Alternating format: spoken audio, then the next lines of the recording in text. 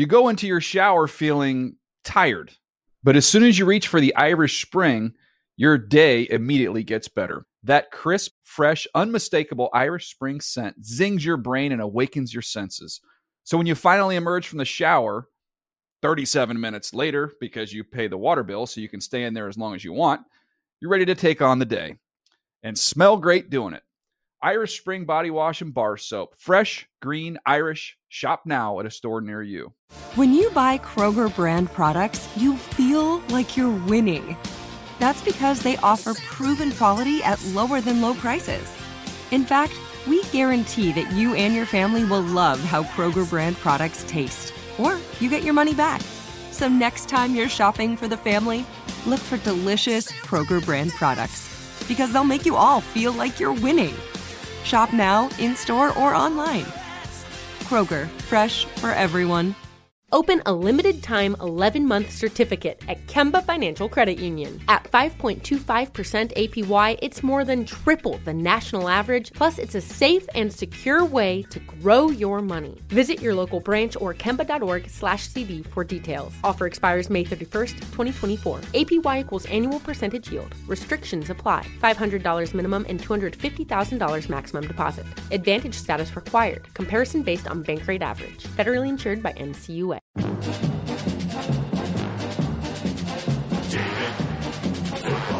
Football David.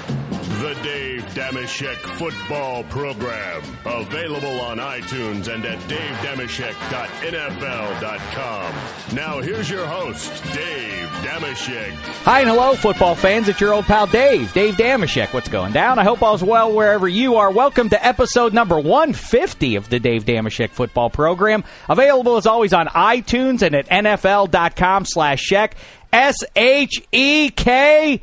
Episode number 150. Something fancy should be planned here. What do you got there behind the glass, Black Tie? What sort of celebration do you have afoot? Special guest today, guys. Who's that? Special guest. Who's that? One-man show, the one and only famous Markevious Mark Sessler. Markevious Mark Sessler. All right. Underwhelming. All right, let's say hello to the man seated to my immediate right, as he always is, or almost always, from NFL.com and beyond. It's Adam Rank. What's the poop, fella? Hey, boss. Thanks for having me. A couple of things right here off the top, since we are here in episode 150. Number one, no surprise that Black Tie has not come through with any sort of special guest. Episode 150. You think that would be worth? When people have been married for 50 years, that's a big celebration. We're that plus, times 3. That's gotta be something. Did Commish Goodell pen us a note of some sort? Did he congratulate us in any way?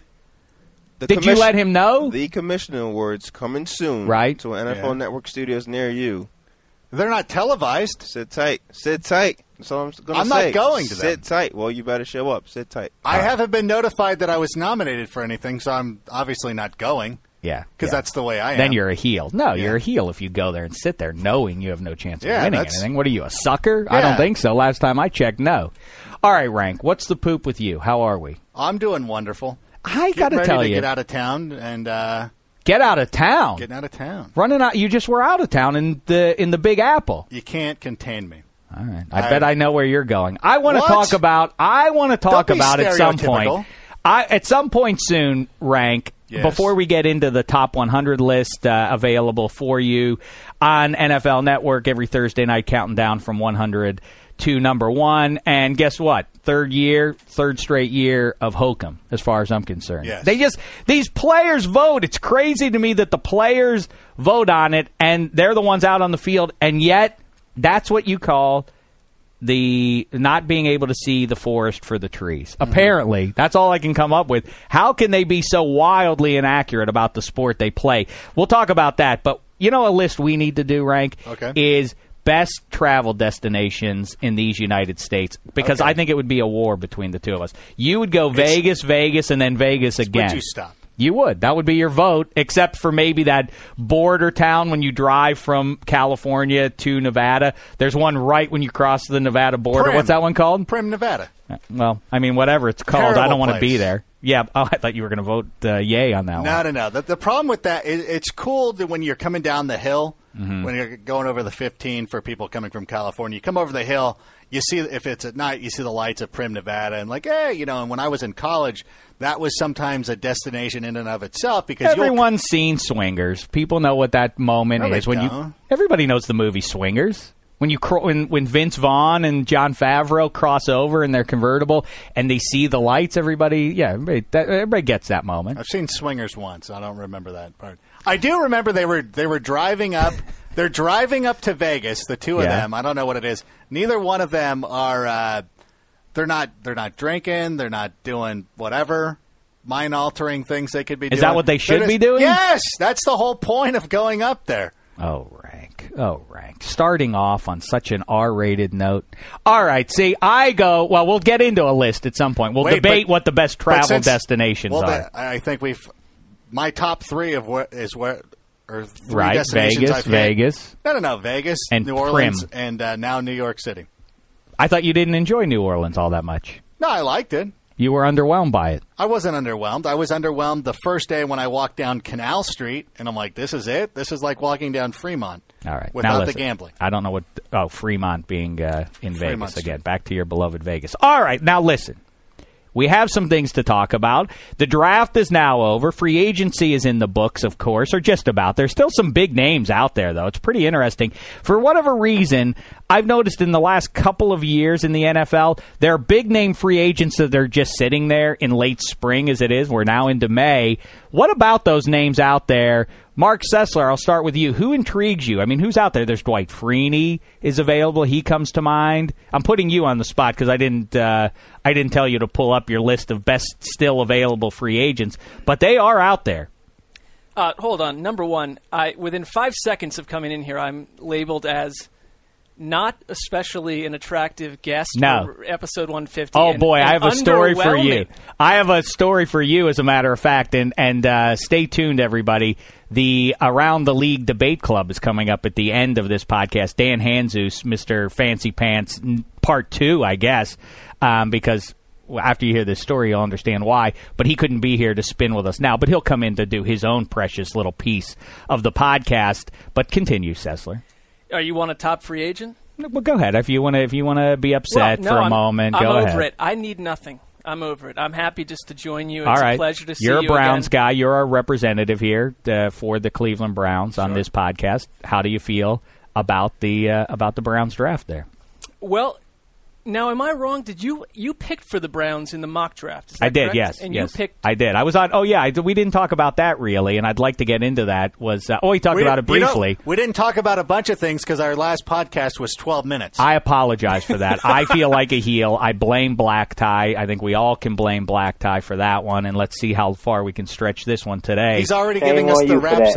Well, I don't care what you and was that Steve Smith who just? No, that wasn't Steve Smith. That was Percy Harvin. Percy Harvin laying it down for us. Boy, those drafts. I mean, the NFC West is now officially loaded and you know, it's running over on all four teams, really. I know it wasn't the word that I heard a great deal of because there were all those offensive linemen taken in the first round was it's unsexy. Like, it's the opposite of Black Tie, the way he loves to talk about Russell Wilson throwing a sexy deep ball. The draft, apparently, by the wordsmiths, was that it was unsexy because people don't like when offense. But that being said, I think they did a great job because Carson Palmer, of course, is going to have to be protected. I think that their pieces are now pretty interesting. Now, does that make them a contender? No, because they happen to be in the wrong division.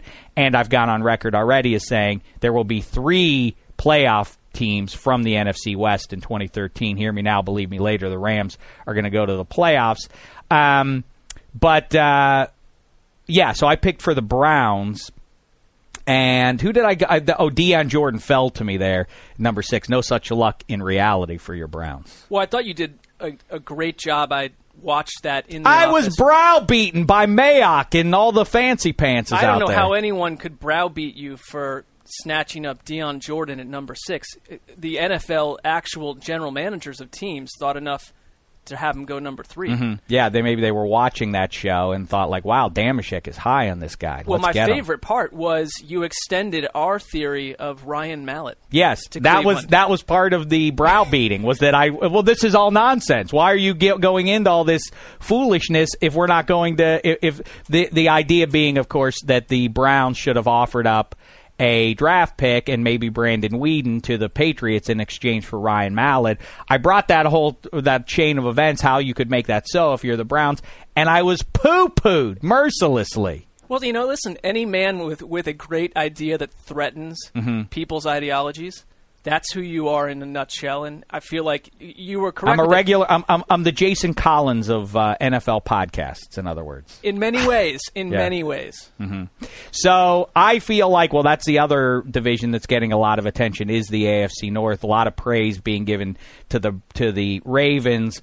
Drafting for need. They do have some guys that they will probably from day one have out on the field from the start of the season. The defending Super Bowl champs are going to have new pieces, but probably, I don't know about an upgrade from Ed Reed, but Ed Reed is no longer consistent, so maybe the youngster they get at safety, Matt Elam, steps right in there and is at least even Steven, and then you go with the kid out of K-State coming in and stepping in for Ray Lewis, of course. So that's good. The Steelers, a lot of people jazzed about this Javion Bell that they got out of Michigan State in round 2. 6'1". The thing I'm not somebody who's optimistic about the Steelers in 2013, but I will say one caveat is, as the league goes towards pass, or continues to go in that direction, I have a hunch that the Steelers are going to go old school this year. If their defense is the X factor. If they can't stop anybody, you can't really do this. But I can see them with the pieces that they've got, a young and talented offensive line, and David DeCastro 1 year removed, a pulling guard and all that jazz, along with Pouncey and the other pieces. I could see them just devastating on the ground in 2013. But, of course, the best team in the draft, as far as I'm concerned, the Cincinnati Bengals. I think they're now loaded. Eifert, Tyler Green, Jermaine Gresham, Mohamed Sanu, don't sleep on. A good offensive line and a great defense with Mike Zimmer. That team might be the best. I know everybody's talking Broncos. Best team in the AFC right now, Rank? Why can't I think of anybody? I just named the two that are probably the best. I'm still going to say the Ravens are the best. I'm just going to Ravens. If you're going to sit there and the Ravens weren't the best last year, except that they won the Super Bowl. All right, fine. I understand. If you're going to assume that Eifert's going to come in and be able to start and be a stud, because even with these guys that they're drafting, you just never know. I mean, you're just assuming he's going to come in and play. But here's one thing. Obviously, we're all making assumptions in May. Well, here's one thing I can always assume, that whoever the Ravens draft is the right guy. Yeah, and will that's come true. in and start, and so they won't miss a beat. You know what? The Ravens are going to be younger now. They're going to have a 2 tight end set. The Ravens, you know what? If they weren't the best team last year, they'll probably be better than they were last year, this year. Wow, they don't have Anquan Bolden, and that's a major loss for them. But I do, on the other hand, think Torrey Smith elevates a little bit further than where he's been already. And Jacoby Jones. Nah, Jacoby Jones, just because he dances on TV. I know that on the morning show on the network, they loved it, because they talk about dancing roughly 2/3 of every show, so that's why they're fond of him. But I don't know that necessarily translates into anything on the gridiron. Speaking of that morning show, you guys probably, if you are listening to this after Friday morning, please go back to NFL.com and dig up our segment that we did on the NFL AM, we did a Star Wars segment on NFL AM. Oh, excellent. All right. Yeah, Star Wars Day is coming. Is that Saturday? May 4th. All right, real quick. Let's go around the room here. Mm-hmm. Mark Sessler, best Star Wars. Oh, Empire Strikes Back. All right. Adam Rank. Empire. The correct answer is, in fact, Empire Strikes Back. All right, let's get into another list here real quick. I didn't ask you, Mark Sessler, most talented team in best team in the AFC. I have to go with the addition of Wes Welker and what I think is the best quarterback in the AFC right now. Would you stop? The Broncos. Well, listen, last offseason I trashed the whole Manning comeback over and over, and I was completely wrong. It was trendy to rip on the Ravens a month ago, and I think that also is incorrect. They're going to be in contention, but listen, I mean, the Denver was 13-3 last season. I think. Well, here, let me say a couple of things. First of all, I think that the great benefit that Tom Brady and Peyton Manning have really had for almost the entirety of their respective careers. And I know that you can point at individual seasons and debunk this, but those are the exceptions that prove the overall rule, which is they have both been in bum divisions in almost every season. So their teams are always getting and listen, I'm not discrediting either one of them for going 12-4 or 13-3, but when you're in an easier division and you have, let's say, 4 cupcake games on your schedule every year, that's obviously going to benefit your playoff seeding. Not so in the AFC West, I don't think, at this point, and not so in the AFC East anymore either. I think that now the Jets, all right, we'll see what happens with Geno Smith and everything. And by the way, as a side note, shame on Geno Smith. This guy, his professional melodrama with his managers and firing all of them, to drag that into the proud New York Jets franchise is just unacceptable as far as I'm concerned. But them aside, the Bills, I think, are very interesting. I mean, I really like their pieces on offense. I think they've quietly now added enough on defense that they're going to be interesting, at least. I don't know what they're going to do at quarterback exactly, but I bet you Kevin Kolb can get them by for half a season. I don't love the E.J. Manuel pick, but he doesn't have to start from day one, so that's that. And I also feel Tavares Jackson has never really gotten a fair shake in the NFL, and maybe he'll be under center at the very start of the season. But then the Dolphins, the big story. Here's one of the big stories, I think. Here's one of my big predictions for 2013. Ryan Tannehill ascends to the heavens this year. He was good last year. He would have been the MVP in most NFL seasons. He just happened to be in the all-time rookie QB class, or one of the top, 2 or 3 all-time rookie QB classes. But now that they've given him some pieces there, I think he's going to be gangbusters in 2013. Didn't his coaches say that, too, like yesterday? Today? Yes, Sherman did. Yesterday, by yesterday I mean Wednesday, since we're taping on Thursday. Sherman said that, right? Did he? Okay, well, yeah. See? Well, you're thinking Damashek and Sherman. Wait, hold on. Same page. The coach is saying that his quarterback's going to be really good? Let me write that down. Well, listen, you know what? Sometimes that's not a good idea. Remember Rex Ryan calling someone Sanchez? Yes. That didn't go so well. Neither did that headband on Mark Sanchez when he went before the media this week. What in the name of Sasha was that all about? And the name was Sasha. Sasha Vujacek? That would be a good name for him, actually. Sasha would suit Mark Sasha Sanchez. Sanchez said that it was his inner soccer player. Terrific. Great stuff. Go play soccer. I'm speaking for Jets fans. By the way, I want to give due because I said the Ravens weren't the best team. But, Rank, you said it exactly right. And it can't be – I really feel like we should celebrate this a little bit. Is Ozzie Newsome – and company, and our pal Move the Sticks, Daniel Jeremiah, used to be a scout for them.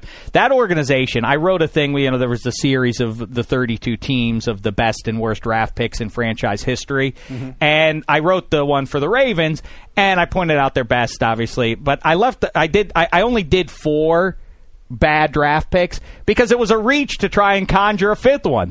I left it vacant as a symbolic tip of the hat to Ozzie Newsome and company. Man, they do not screw drafts up. There are a couple out there. I mean, the irony is that the most important position, QB, they could never really land on. Kyle Bowler and so on. But that aside, and a significant aside it is. They eventually got it with Joe Flacco. All right, yeah, right. Well, he was on my good list, but I mean, it's amazing that how consistent they are. Who'd they miss in with? The draft? Kyle Bowler.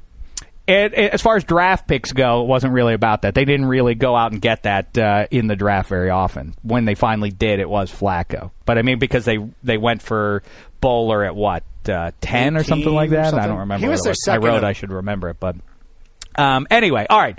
Let's talk about this. Oh. Pittsburgh Penguins and the Stanley Cup playoffs are underway, and you talk about great, savvy personnel guys. Ray Shero, if you're an NHL fan, or even if you're not, this is talk about unsung heroes. This guy is as good as it gets in the world of professional sports. Man, this guy is one savvy GM. He has that team loaded for bear. They don't have their best player, and one of their other 2 or 3 best players gets hurt, Jimmy Neal, and they still go out and roll the New York Islanders in Game 1. NHL. You are officially on notice. That team is going to be hard to beat as long as their goalie stands up. I predict the best thing the NHL could have is a Pittsburgh Penguins Chicago Blackhawks final which means that you're almost certainly guaranteed an Ottawa Senators Anaheim Ducks final. Oh, how the one dare nobody you. cares about. That would Nobody be so cares terrible. about it. All right, now let's talk about. No, real quick before you move on, just some more quick quarterback news. Christian Ponder and the Vikings already starting their off-season workouts. Christian Ponder, if you guys didn't know, he's pretty jacked. Just putting it out there. It's pretty He big is? dude. Yeah, he is. We all watching him in the video room. All the .com producers watching him workouts, and he was doing the ropes, and you could only see it from behind. And we're like, "Who's that? Is that a linebacker?" And he turns it around, and it's Christian Ponder. So that was odd. Also, Michael Vick raced LaShawn McCoy in practice this week. Right. Beat him in a 40-yard dash. That doesn't surprise me. I don't know. I saw that on Twitter, people buzzing about that as though that was a stunner. But when you McCoy is watch like them play, McCoy's like younger than me, and I'm young. And Vic is about You're not that young. I'm young. And Vic's about what, 30? oh, I guess on that count, maybe you're right. But yeah, it just seems like why would if you asked me off the top of my head, I would have always gone Vic there. Shady isn't about the speed. That's why he fell in the draft. Fair enough. He's shifty. But he's got the wiggle. That's shifty. He's got the wiggle. You see, and Shifty. I know he's no Adrian Peterson, but He is the even closest thing Arian to Barry Foster. Sanders. Well, that's I think if I had to choose, if I was an NFL GM, I would rather have Shady McCoy than Arian Foster. That would be my bold stance. Agreed. All right, Sessler, let's take a look at this top 100 list here, and starting with number 100, Dennis Pitta. Guess what, world? Dennis Pitta is your 100th best NFL player. Who was it last year? Wasn't it John Kuhn? Oh no, or John Kuhn was one behind Tony 100 Romo. was Tim Tebow, wasn't it, last year? Well, look how that worked out. Bad news, Dennis Pitta. You're in bad company there. Ominous. How is MJD at number 98? He was hurt? Yeah, I know. That seems like... Well, they made a big point of saying a couple players came out and said that it's ridiculous that he's this low on the list. Right. Based on the injury, because over what he's done and who he is, they said he should be much higher. He was 12 the year before. He dropped 86 spots. Boy, I'll tell you, I see number 97, Heath Miller. I know that everybody is excited about Jarvis Jones and his playmaking ability, and it is an interesting point that Jeremiah made on the podcast the other day, that you have in that region of the country, you have the Steelers, who have had plenty of on-field success. They go get the guy who, in game action, was dynamite down in the SEC, Jarvis Jones, for Georgia. Meantime, the Browns, picks earlier than that, go and get Barkevious Mingo. Great name. You'll get no argument from me on Barkevious Mingo. Maybe it's going to challenge DeBrickashaw Ferguson for best name when we do that list. But he is a workout phenom and not all that productive in that same SEC. So that's how we're framing this? Well, that's how Jeremiah framed it, and that's how I will continue to frame it. How say you there? Well, I think that they are going to take Mr. Mingo and plug him in as a situational pass rusher that will be tasked with turning Big Ben into a pile of rubble. Oh, well, all right. Your listen, sass aside, we'll see how that works out. We'll see if Jarvis Jones does the same There to is a Brandon level of Weeden. cockiness in May here about the Steelers that disturbs me to some Cockiness? I'm picking them for third at best, and I don't think they get a whiff of the playoffs. I do like the idea of them trying to pound the ball a Who do little you bit. pick fourth in that division?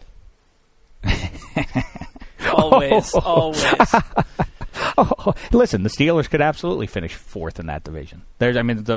We know that the Bengals are going to win that division. You can make a case for the Ravens, but I don't think the two bottom teams are going to get a whiff of the top of that thing there. Troy Polamalu at 91. You talk about what Daniel Jeremiah was saying, where the Steelers make maybe the safer pick, and the Browns are shooting for this guy. Same thing here at the Bengals. Like, I'm not going to trust the Bengals. Like, I'm not just going to sit here and be like, yep, I'll rubber stamp the Bengals, because the history of the Bengals over the Marvin Lewis era is good year, bad year, good year, bad year. Where the Ravens, good years all the way across. So if you're going to be handicapping the AFC North right now, I do like, even though right. Jay Gruden seemed in play calling to lose his way in the last month of the season, overall he's proven himself to be pretty savvy. And then Mike Zimmer, as we've talked about. Jay Gruden in the Arena League, you've been studying what he's... What do you mean? He's their offensive coordinator. I know. Oh, I thought you were saying like, oh no, he's head coach of the Orlando whatevers now. No, what? That's where he came from. Well, that's embarrassing. I thought that he was the offensive coordinator. Wait, so Shaq, you really believe in Andy Dalton? Obviously, no. more than some. It's funny. I feel like it's ironic almost, and I don't think Carson Palmer is the greatest quarterback in the history of the world or anything, but I do think that maybe he is the one piece that could have put them into the Super Bowl. Imagine Carson Palmer. If all things were equal and you put Carson Palmer on that team, you would feel better about them than you do with Andy Dalton, and it's no small piece, like we say, who your quarterback is, and I wouldn't be surprised if a year from now we're talking about, wow, the Bengals just had to do something at quarterback, that's why they went and drafted blank. But, it's sort of like Rank always talks about back in the 80s. He always points out that the 21 out of the 22 guys out on the field, the Rams had the 49ers beat in terms of positional strength, except at the quarterback, they had Joe Montana. The Rams had Dieter Brock. Yes, that was about as organic as it can possibly get. Am I right? That was pretty strong. I deserve 2 on that one. That's the best way. I did a Dieter Brock drop on Adam Carolla's podcast the other day. A lot of people on Twitter weighing in that I deserve credit for it. How say you? No. I agree. I don't think you can do it. Every time I go on NFL AM, I'll just start dropping Dieter Brock for no reason. Yeah, what's the difference? So Tiger Woods goes out and shoots a 58. So what? Who's it against? It's meaningless. He's doing it at Cypress Golf Course as opposed to Augusta. Yeah, what's the difference? If you're competing only against yourself, then it has no value. But that one counts. That Dieter Brock drop. All right. So I think that. Carson Palmer and those guys. I think if you put Carson Palmer on that team, I do have serious questions about Andy Dalton. But I also think I'll stand by what I always say: the offensive line, the protection a pro QB gets, is the most important element beyond quality receivers and everything else. If he can stand back there and hold the ball for a second and look things over, now he's got a lot of weapons out on the field now. Between Gresham and that middle of the field, attacking the middle of the field for the last 2 years, all the X's and O's guys will tell us over and over again that's where the action's at now, especially with the safety's inability to come up and club these guys now as they go over the middle. And you've got big receivers now with Sanu, who's a guy who, if he hadn't gotten hurt, was having a really nice little rookie season as he moves on into his sophomore year. Boy, they seem loaded. Oh, and Giovanni Bernard out of UNC. What a nice change of back he is. They could really be dynamite. Anyway, back to where this list is. How is Jacoby Jones at number 88? That's the one that I give the red flag to. How say you? Yeah, I mean, I think it's like we were just talking about with him. I think he had the kind of season that's an attention-getting season. But again, these players voted for this. Mm-hmm. That's where I get baffled. I don't know how he's sitting there at 88. Jacoby Jones is 88. He's ahead of Percy Harvin. Anquan Boldin is 93. That is an outrage. I know. Listen, I know Jacoby Jones had made. You know what? As I play devil's advocate to myself, Devil's Damashek, I feel like Jacoby Jones did make a season-changing play. If you look at the Heinz Field game when Byron Leftwich hurt himself, he broke his own rib and played crummy the rest of the way. Their touchdown was the punt return by Jacoby Jones. If they don't get that, they don't make the playoffs. Oh my, who knows how the rest of the season goes. But they lose that game, and then they lose the game in Baltimore. That team wouldn't have been in the playoffs. So I guess you can make some case. So you're saying he's getting some love as a returner as well. That's what it's got to be about. But also, I do think that 20 years from now, when there's one play shown from this last Super Bowl, it will be the Jacoby Jones play. That play didn't get enough attention. I didn't feel like in the ensuing days. That is going to live on as one of the top 10 most iconic Super Bowl plays, I feel like. I don't know. He catches that ball and he falls down, then he gets back up and he jukes the guy and he's spinning and outruns the other guy to the end zone. That was awesome. Yeah. All right. I don't know. What do you want me to add? I don't want you to add anything. I'm just saying. I'm the one. I'm like, that was awesome. I felt a little Chris Farley in the elevator standing next to a celebrity. Remember when you did that? Yeah. That was cool, man. What is the most iconic moment in Super Bowl history? I would say the most iconic or significant. I mean, iconic, it's hard to argue with in the top 5 whether it deserves to be or not. The Lynn Swann catch at midfield in Super Bowl X. Although Lynn Swann himself will tell you that wasn't close to his best catch that day. He should have caught it clean, but because he didn't, it's that juggling, slow motion NFL film's loveliness. But it Did I tell you that I walked past Lynn Swann in New York? No. And it's so weird because you don't know if you should be approaching these guys or not. Like Probably you shouldn't. No, that's what I did. I decided not to. But you walk over, you're like, hey, Lynn Swann. And they're like, oh, how should I react to that? Like, just keep moving. I saw him in front of the AFC title game in January of '05 against the Patriots when the Steelers were 15-1, and the Patriots were going for, their third crown in 4 years or something like that. And I stopped and shook his hand and asked him what he thought, and he was pretty dismissive, and it was another dream dashed. Never meet your legends. That's the worst. Yeah. Don't meet your legends. Do you go up to him and say, hey, I loved you in the program? I didn't do that. Maybe that would have elicited I had a reaction. similar experience with him. I got 3 minutes to interview with him, and he looked at me like each of the questions I asked, which were very sound Steelers-related questions, nothing off the grid, that I just wasted his time. Mm-hmm. But I'm not, he's an icon to you. To me, he's just another man. Franco gave me the hi-hat, too, when I met him in New Orleans this year. I say you meet the people you don't like. That's what's happened with meeting all these Ravens, one after the other. They're nice guys. What am I supposed to do? That's the worst. Like I don't like it. I met Phil Simms over at the behind the stage there at the Radio City Music Hall. Delightful. And really? he gave some words of wisdom and everything. He and I'm did? Like, yeah, he said hello to me as well. What were words of wisdom? He was so nice because we were trying to frame a shot with him and Joe Namath, and I said, well, don't worry if I'm in it or not. Make sure these two guys are in it. And Adam, always be on camera. Never take that dismissive attitude. It's important. What does that mean? He's like, always get your face. And then, we talked a little bit afterwards, and it was delightful. And I'm like, wow, I really wanted to hate you. Mm-hmm. And he goes, no, you still can. Wow, so it was like... And then he was even more, I'm like, now you've endeared yourself even more to me. Who did they think? But when people see that photograph of Phil Simms, Broadway Joe, and do they think you're Bruce Grudkowski or Tim Hasselbeck, or who do they think you are? Tim Hasselbeck there. The hefty lefty from Kentucky. What was his name? Jared Lorenzen? Yeah, Jared Lorenzen. But you're slim now, so we can't make those jokes. And again, I encourage you, Nate demand you gain the weight back for the sake of our jokes here on the show. We like you fat. Well, listen, if you keep trending up as you've been doing for recent I'm not trending up, so don't say what you want. I'm not trending up in any way, shape, or form. I happen to look terrific. Now listen, yes. As a matter of fact, I do. The man in the mirror says so. Look, what are you looking at? There's no gut. There's no gut. Look at that. Is that gut? Yes. All right. Maybe there's a little bit. Look, I enjoy my beer. I'm not going to apologize to you. Is it called a muffin top? I want to tell Mark Sessler something before we get back. Saute it. What was that? DeMarcus Ware talking about different ways on the podcast last summer, talking about different ways to prepare chicken. All right, I'm not going to argue with DeMarcus Ware about eating chicken. I like to eat food. It's one of my passions. I can grill it, I can fry it, saute it. You do know. Have I ever talked about my passions?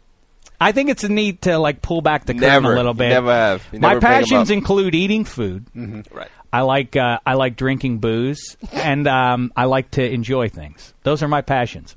Damashek, his best friend is his TV set. Oh, yeah. How could I hi-hat the TV? TV is also one of my passions.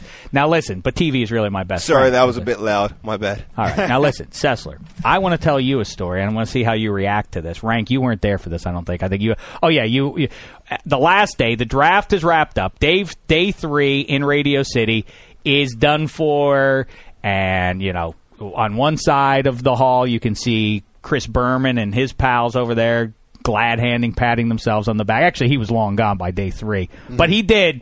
Chris Berman did walk past me, and for the brief time he was within earshot, as he's walking by, he's a large man, and he has a lot of people walking with him wherever he goes. He has 3 or 4 people at any given time working on that nest thing that he has on top of his head, and all these people, all these yes men around him. And as he walks through, he says the same thing just in the time that I hear him 5 times. He says, aloha. He says to everybody, aloha. I hear there's a draft today.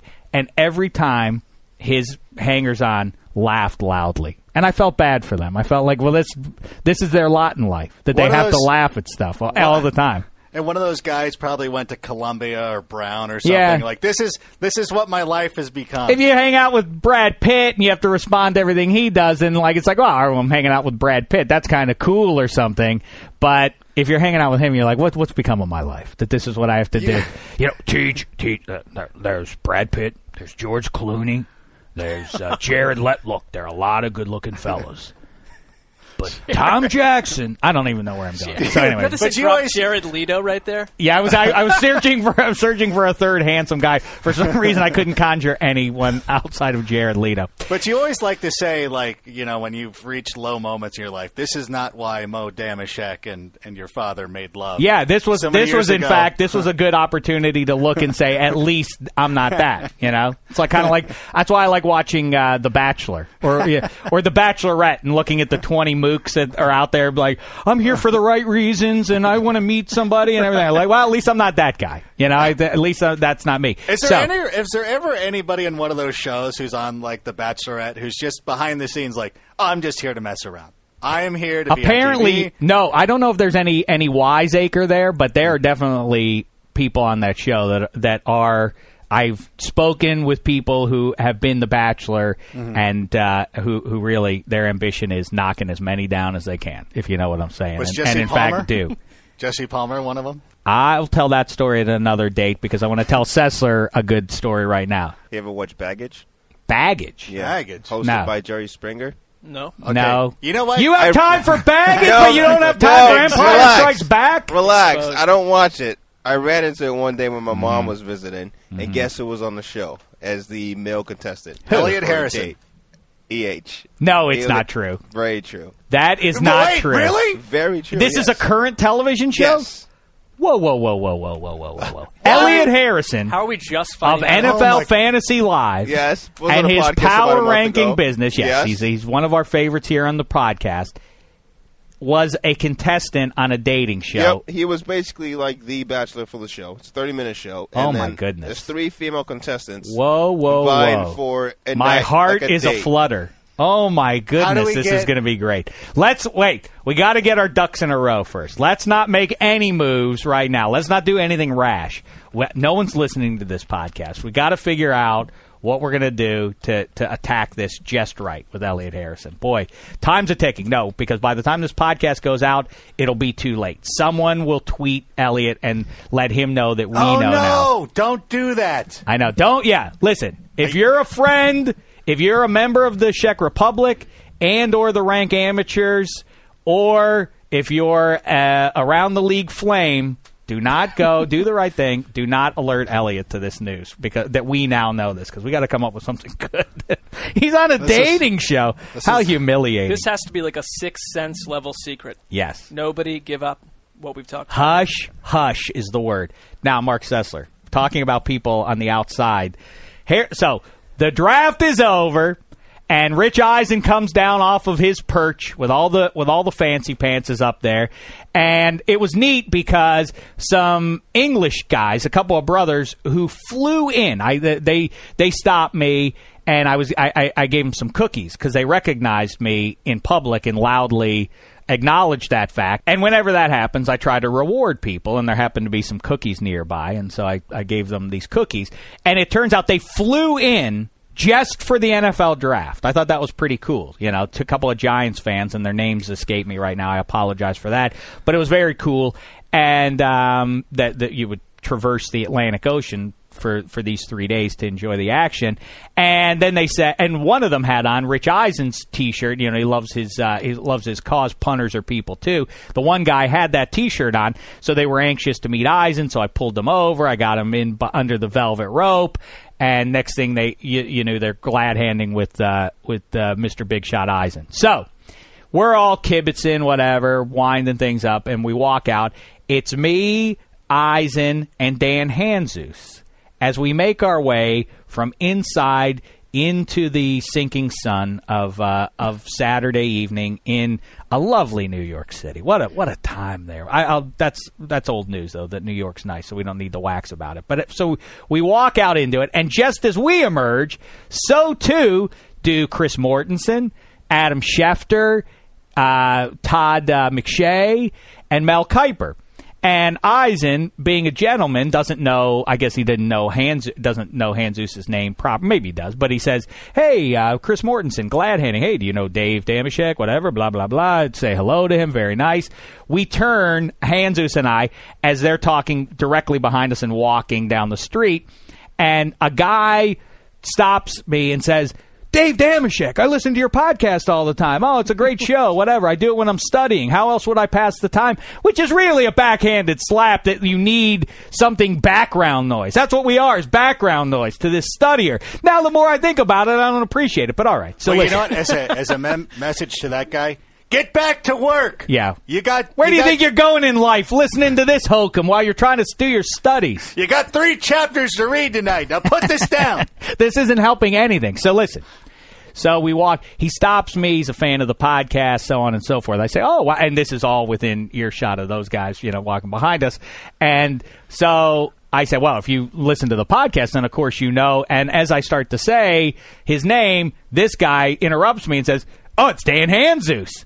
Hanzus was over the moon. I don't mind telling you, it was his first brush with with recognition from a fan. From a fan.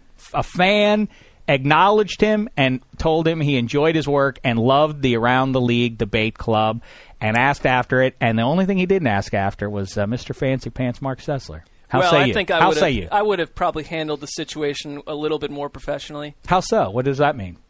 Well, you did. How did he not handle it professionally? What did he do wrong? Wait, that was Saturday night, right? Yeah. And then, so Saturday night begat Sunday morning. Oh, yeah. Dan Hanzus did not go to bed. I don't want to interrupt this because I know that Hanzus aims to talk about this on the Around the League debate club. So I here, guess what I know about what unfolded after this in the afterglow of this it wasn't run-in. Good. Yeah, it was apparently there was quite a glow of some sort because when I saw Hanzus in the airport in very early hours of Sunday, he was wearing sunglasses, which I pointed out to him from across the security line because he was about 3 dozen people ahead of me. So I shouted to him, "Hey, you're inside. You don't need the shades anymore." But he kept them on. Even on the plane. Yeah, he was not in great shape. I don't think he slept a lot. I think his heart was soaring with this little brush so much so he couldn't even fall asleep. That's the only hypothesis I have. Of course. That he couldn't sleep because he was so enthused Back to about my point. All right. I would have handled that professionally. You wouldn't have shown up at the airport in the state that Hanzus did. You wouldn't have sent a text message at our flight took off at 8:30. Send a text message at 7. Hey, what airport are we taking? JFK? Hey, what airport did we come in on? JFK. Yes, that's the one. He's a New Yorker, that Hanzus.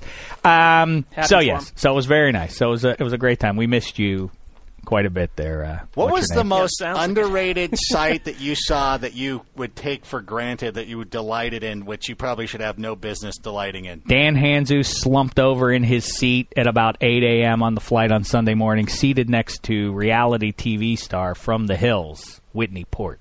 Yes. That was quite a sight. That was the sight. Directly next to her. She got Dirty 30E. Remember when we used to do that? Yes. We got to get back to that, Black Tie. It's these little hypotheticals because it was inspired by last fall, I think it was.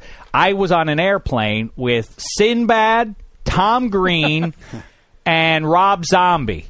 They were all 3 on my flight. 2 were in first class.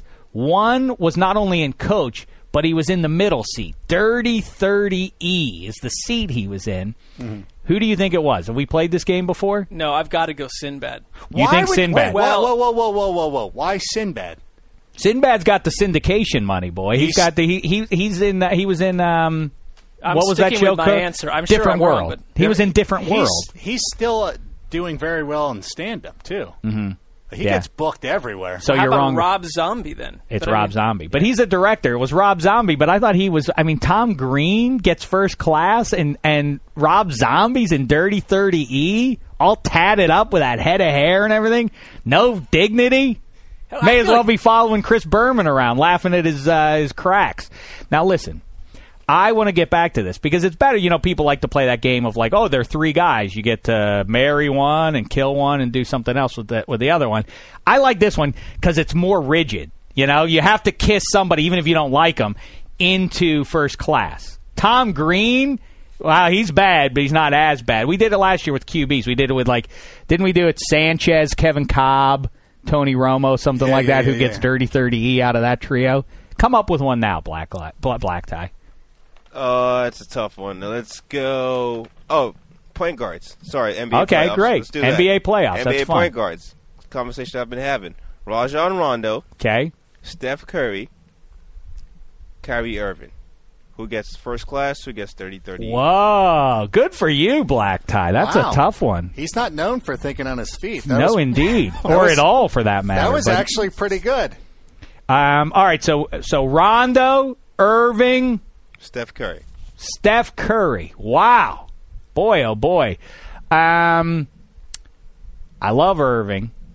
I wonder if Steph Curry, although, man, he's really emerging as a legit, he's always felt two-dimensional to me, that there are ways to take him away a little bit. But, man, there's just nothing they can do to silence him right now. I'm going to go to you, Mark Sessler. You start us off. It's a three-sided coin for me. I'm going to go. You can't do that. You have to choose one to go in Dirty 30E. I'm going Rondo. Rank, I'll say Rondo. Getting coach Rondo. Black Tie. I got a Rondo. End of the day, this game is about buckets, and he doesn't get buckets on his own. I like when Black Tie lays down what it's about. It's all about at the end of the day. This game will always be about buckets. So. All right. That's true. You do have to score. That's right. That's the best thing. Most people, I can't just put that on Black Tie. People ask questions that are mind benders just so they can tell you what their answer is. I do it all the time. This game's about I got another random question, but it's not part of the game. But whenever you guys want me to ask this random question. I like random questions. Right. Are we done talking about the top 100? Nope. Logan Mankins at number 82. Colin Kaepernick at 81. I don't know how you have 80 players in 2012 that were more significant than Colin Kaepernick. That seems... Or going into 2013, do an NFL draft right now, and if Colin Kaepernick goes 81, I will shake Mark Sessler's That's hand. ridiculous, in fact, right? That's absurd to say that Colin Kaepernick is the 81st most... I mean, what is this a list of? His value? That's why this list doesn't have a lot of value to me, because it's you'd put him 18, flip those numbers. Where's our vote? We're the people. We're the ones who understand it. You know what that show needs? I've said it before. Rank and I, they gave us a precious 3 minutes to share last year on that show. And then they jam us in some weird conversation. And then they want us to crack wise and stuff. Listen, what you need is a dissenting opinion. You need these players to be told what is. You know what? Get Commissioner Goodell on the line. So you're done with the list for the week? I want Commissioner Goodell on the line, ASANP. I'm going to tell him how it needs to be from here out. All right. Can I get to the random question now? I'd like that. All right. So, I was thinking about this today. I had no idea how it popped into my head. Doing breakfast. Which color has the best food group? Like, which color? Like, yellow, green, brown? Which color? I understand what colors are. Yeah, I'm just saying. I like that he had to lay it out. We got purple.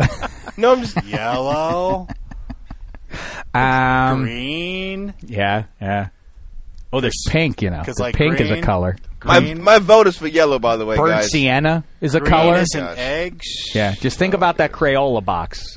But think of the big one, because you don't want to miss it. Okay. Silver's a color. Silver. Although there's not a lot of silver food. So I'm going to I'm going to rule out silver. McDonald's hamburger. Are you serious? Can't be serious. All right, you know what, Black Tie? Since this is on your brain, why don't you tell us first? Let's start with you. I got to go with yellow. It has the most groups and probably the, Yellow? Yeah. You can go Name eggs. one. Go eggs. Eggs, okay. Scrambled, yeah. Go or corn. a Sunny Side Up has some yellow to it, of course. Or obviously, okay, you're right. Unless you go egg white, everything that has egg in it, by definition, has some yellow to it. Okay. You can go corn. Okay. So that means corn. Or you should go corn. Yeah. Corn tortilla chips. It's a good one. Corn go bread. cheese. You know where there's a lot of yellow? You ever have Ethiopian food or Indian food? Yep. There's a lot of yellow, a lot of earth tones in those. I'm a big Indian food guy. I love that. Yeah, I love that. I'm not going there. Yellow? We all know how you don't like to eat the yellow from eggs. And let's not go there again. No, I don't like eating them hard boiled. You're wrong, though. I do like a Sunny Side Up. I love breaking the egg all over. I like a poached egg with it soft in the middle. I like that. I just don't like it in a hard-boiled egg. That's all. An interesting a Damashek is an onion that as you peel away, it becomes more fascinating. No, with nothing less. There's a yellow onion, Actually, although it's not really yellow. So we can't name you can't involve. Bananas are yellow. No, bananas are white. On the inside, but I think I'm going to allow yellow. You gotta go skin color. Can I tell you another one? I don't even like your idea of yellow, and now I'm starting to enjoy it. Yellow is as good as you know it what's a gets. good Whoa, one? whoa, whoa. Coconut cream pie. Coconut cream pie is yellow. The custard is yellow. So if you're going to go steak, I'm going. I was going to say. But it may does that not count as please you. pink? No one would want this to be true, but I think the correct answer is brown. It is the correct answer. Hamburger, steak, ribs, Beans. beans. Well cooked piece of toast. Wait. Is it how it turns out when you're finished cooking it, or the way it starts? If it has to share, it has to share. As it's prepared. Yeah, exactly. Well, it's the final product? Yeah. Well, then banana would not count. No, because you can eat bananas as is. You can eat the You skin. cannot- Well, not with the skin, but I mean... As is. As is. Wait, just an FYI, meat Yeah? is gray.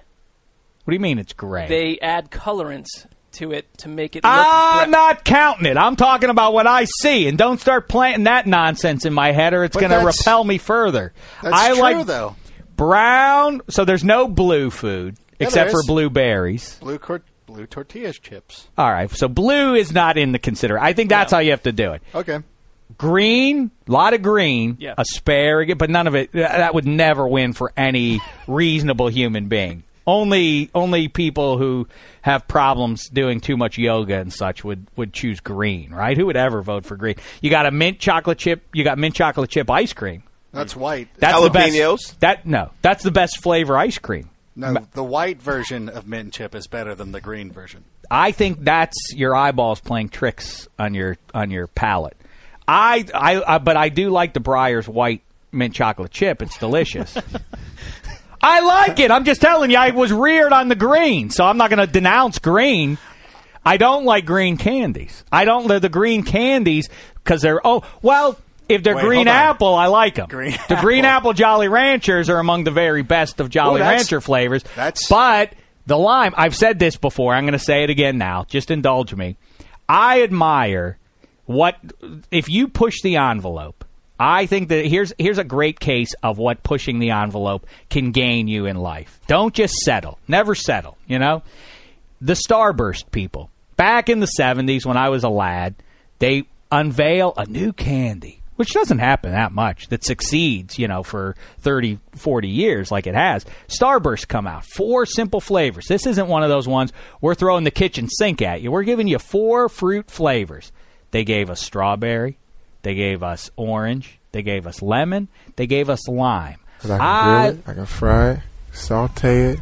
That's right. You say tomato, I say tomato, DeMarcus Ware. I would eat them all. But it occurred to me, if I had my druthers, do we need the lemon and lime? You're only giving us 4 flavors, and 2 of them are lemon and lime, which to me are 6 of one, half dozen of the other. They saw the same thing in the Starburst labs. They decided, you know what? We're doing well with Starburst, but it could be even better for the consumer. So they removed the lime, and they replaced it with cherry. Now you take a very good candy into the very top of the great fruit-flavored candies that the world has ever known. I tip my hat to them. But more and more the green candies are now being devoted to green apple flavor rather than lime because I think the world agrees with me. We don't like lime. I was a trailblazer. My taste buds were trailblazers back then. So green, you got asparagus. I like a nice Caesar salad. That could be very tasty. Mm-hmm. But brown has milk chocolate when you're talking about candy, which is a big trump card. Chocolate everything. Chocolate everything chocolate. Well, that's the end of the story. Chocolate everything. That might be it. How can you lose then? You can't lose that one. Although green has pistachios, they're very nice. But you get peanuts with brown. Yeah, but if I had to do a nut list, well, I don't want to get into a nut list. Boy, we're. I mean, this is. I can't believe, Black Tie, what you've done. You've opened up whatever the opposite of Pandora's box is. This is delightful box of we can go on and on and on. This is more a Black Tie that I would like to see. Yeah, where is actually this Black producing? Tie? Can't you pay attention all the time? See what can happen? Do you see how you push the envelope? Yeah, I could sit here and be a lime starburst, but you know what? I'm going to be a cherry starburst today. I'm in a good mood. I'm in a good mood today. I think it's more frustrating because now we can see how good Black Tie could be if he was motivated. It's sort of like what Jerry Jones was saying about Tony Romo the other day. I want you to push yourself. That's what he's saying. Look, we're happy. We're happy with the results, but we want to be happier. We all want to get to the same place. Jones can't wait to get you out here to be a part of these Dallas Cowboys. That's actually Terrence Newman pretending to be Jerry Jones. All right. Sessler, do you have anything to add to this? I initially said Brown. Right Oh, you out did of the say gate. Brown. Yeah. Oh, you did say Brown. And okay. I also cited a piece of toast that's been well cooked. Oh, that's true. I'm and vegetarian. how about this? So Cinnamon is brown. So we're going condiments too. What do you mean? Well, which is an argument. Well, red. What does red have if it doesn't have ketchup and apples? Salsa. Salsa. Red's very good. Well, sort of a condiment. But There's no orange food besides an orange. Glazed pork belly for red. Oh, I thought, yeah. Red meat. I mean, meat is occasionally. I guess red so. tinged. If you like it rare, then yeah, you're going to do that. Tuna is rare. Ooh, salmon is orange. That's very good. But I mean, again, we're just listing things salmon that are is salmon, right? Isn't that the color? It's more salmon than orange. Well, I mean, in that way, I think we should hail salmon for, or maybe not. Maybe you're right. Maybe they're treading on. Well, there is no big orange to contend with. I guess no color really has representation like that. To push their agenda. So blueberry's the worst. I mean, blue is the worst color of the major colors, right? Very limited. Yeah. Because I've said this before, and I'm going to tell you now again. There are only 3 primary colors, and they are, of course, blue, red, and yellow. But green, if you have kids, you know that standardly every toy for those things, they put them in bright colors. Green is always there. There's never a toy that doesn't have green. It's never just the 3 primaries. It's always those 4. And yet I feel bad for green. It's sort of like in Game of Thrones in the Stark house that there's the one kid who's the bastard son, but he's treated like a son, but he still always is the bastard. I feel like green is the bastard of the primary colors. What? Jon Snow, you mean? That's his name. Is it? You know what? I'm about a season and a half into Game of Thrones, so no spoiler alerts.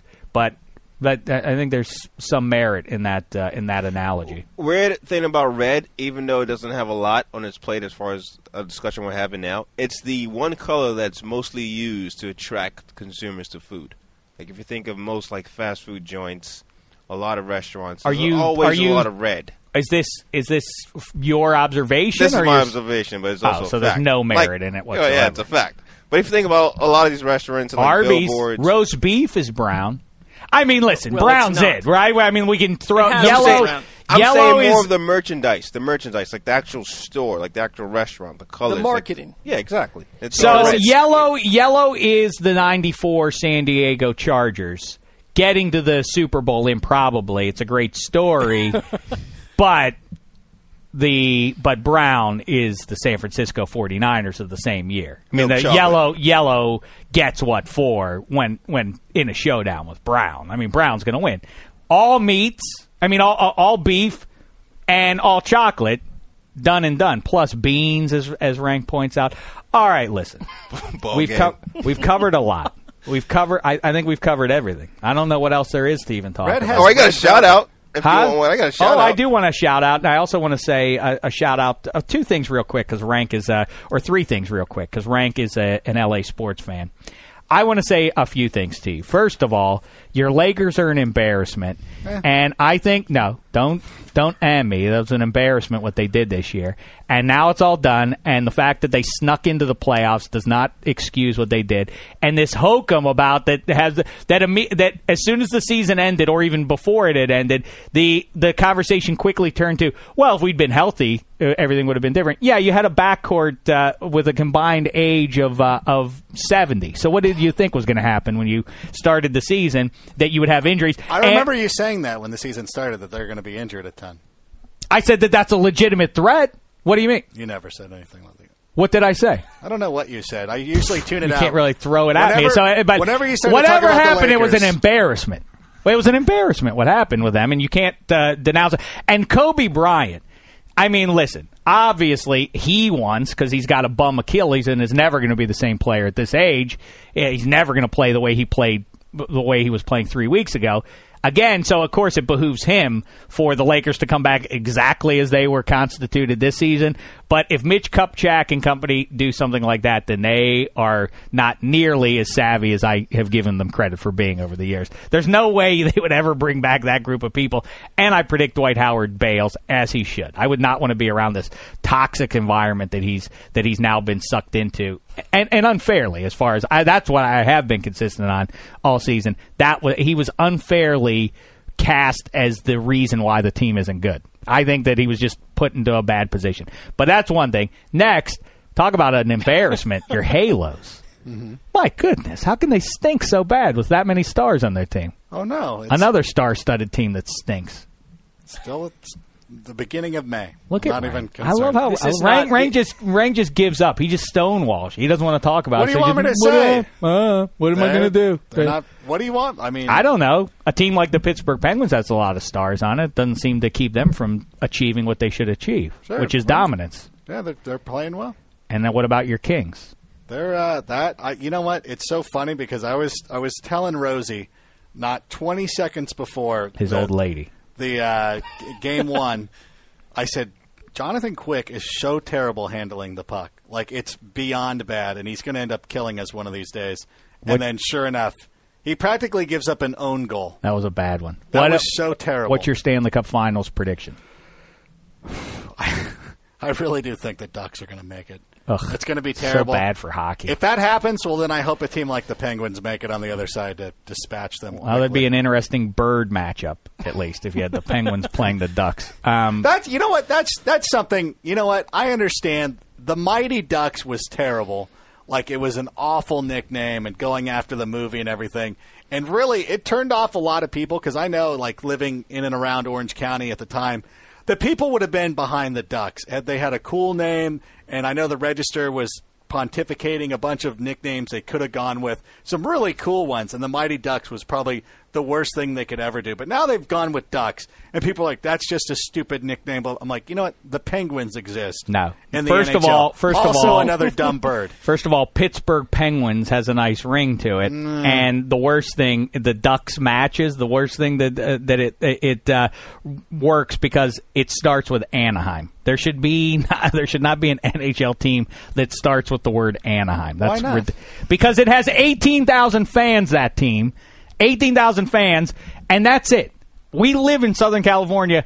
No one has ever come up to me, even in the year they won the Stanley Cup, and they know I'm not just a sports fan, but a hockey fan. No one has ever come up to me, hey, how about them Ducks? No one ever talks about them. Well, they're an irrelevant franchise. Move them to somewhere where they would be relevant or disband them and distribute their players around the NHL. That's it. You obviously don't spend enough time in South I have Coast been Plaza. down there, and there are 18,000 fans. Yes, they go to the building, but they're the only people who do, and they're the only people who care. That's it. If that weren't the case, then they wouldn't have had, when they won the Stanley Cup, to have to pay people to get. They bribed people to go to their celebration with the governor, and they gave away free hot dogs and sodas. That was pathetic. Anyway, enough of that. Black Tide, the shout-out. Some heat in here. Then the debate club. It's time for Black Tie Shoutouts. I like to give a shout out to. Quick shout out to. I just want to give a shout out to you. All right, guys. Shout out this week. Usually, I give shout outs to difficult jobs in terms of like circumstance, in terms of situation. This shout out like hosting a podcast with a producer who hates it. Well, that's a hard one. Producing a podcast with two.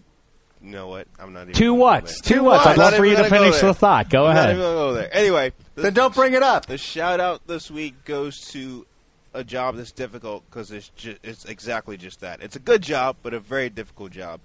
And it's going to go – you know how people always say the toughest thing in sports to do is hit a baseball?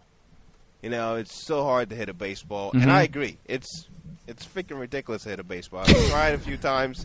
It's not easy. I used to play a lot of sports growing up. Baseball I could never get aboard with. So my shout-out this week goes to switch-hitting pitchers. Because not only, as a pitcher, not only do you have to work in your game as a pitcher. Is there such a thing, then? Yes. Carlos Zambrano, currently. Randy Rodriguez, as well, is also a switch-hitting pitcher. Zambrano is he's hit 24 home runs. See, I've done research on this. 24 home runs in his career. Is that right? Wow. Yeah. Switch-hitting. Well, you must have done some research. You wouldn't know that. Yeah, I did do some research. In Major, he's hit. Point is, he's hit 28 home runs 24 in Major League Baseball. It's amazing. Yes. Who has the most? Carlos Zambrano has hit 24 Major League home runs. I feel like the best ones I've seen are Mike Hampton was a great hitter. Glavine was a great hitter, and all those Braves. Oh yeah, that's right. Glavine was a good hitter. You're right. No, I'm thinking of the old Pirates pitcher. Kenta Colby. No, it was not him. Well, I don't know how many licks he got. It's not, there's a lot of other great pitchers as well, hitting pitchers, but switch hitting, that's ridiculous, man. To hit a baseball from one side of the plate and then that's crazy, master, wasn't it? The other side. So of the Wandy plate. Rodriguez, as some people like to call him, is a switch hitting pitcher. I didn't even know that about him. It's embarrassing. Somebody that used to be the answer to a trivia question. Who is the last switch hitter to win the NL MVP award? And it was Vida Blue. That's a great one. I don't know. Vida Blue. That might have changed over the last couple of years because I haven't really kept track. Vida Blue, huh? What about Chipper Jones? Did he win a? Not that I can recall. MVP. I can't remember him winning one. But you also have to recall. You also have to take into account that when these pitchers are coming up in high school, they were probably the best player on their team.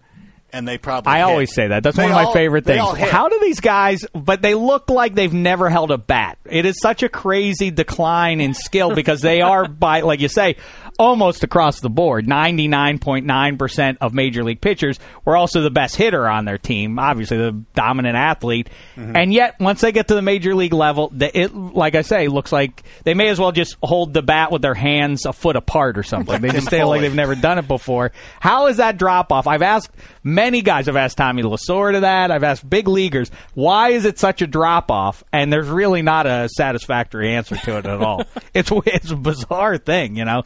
I always wonder, too, about switch hitters.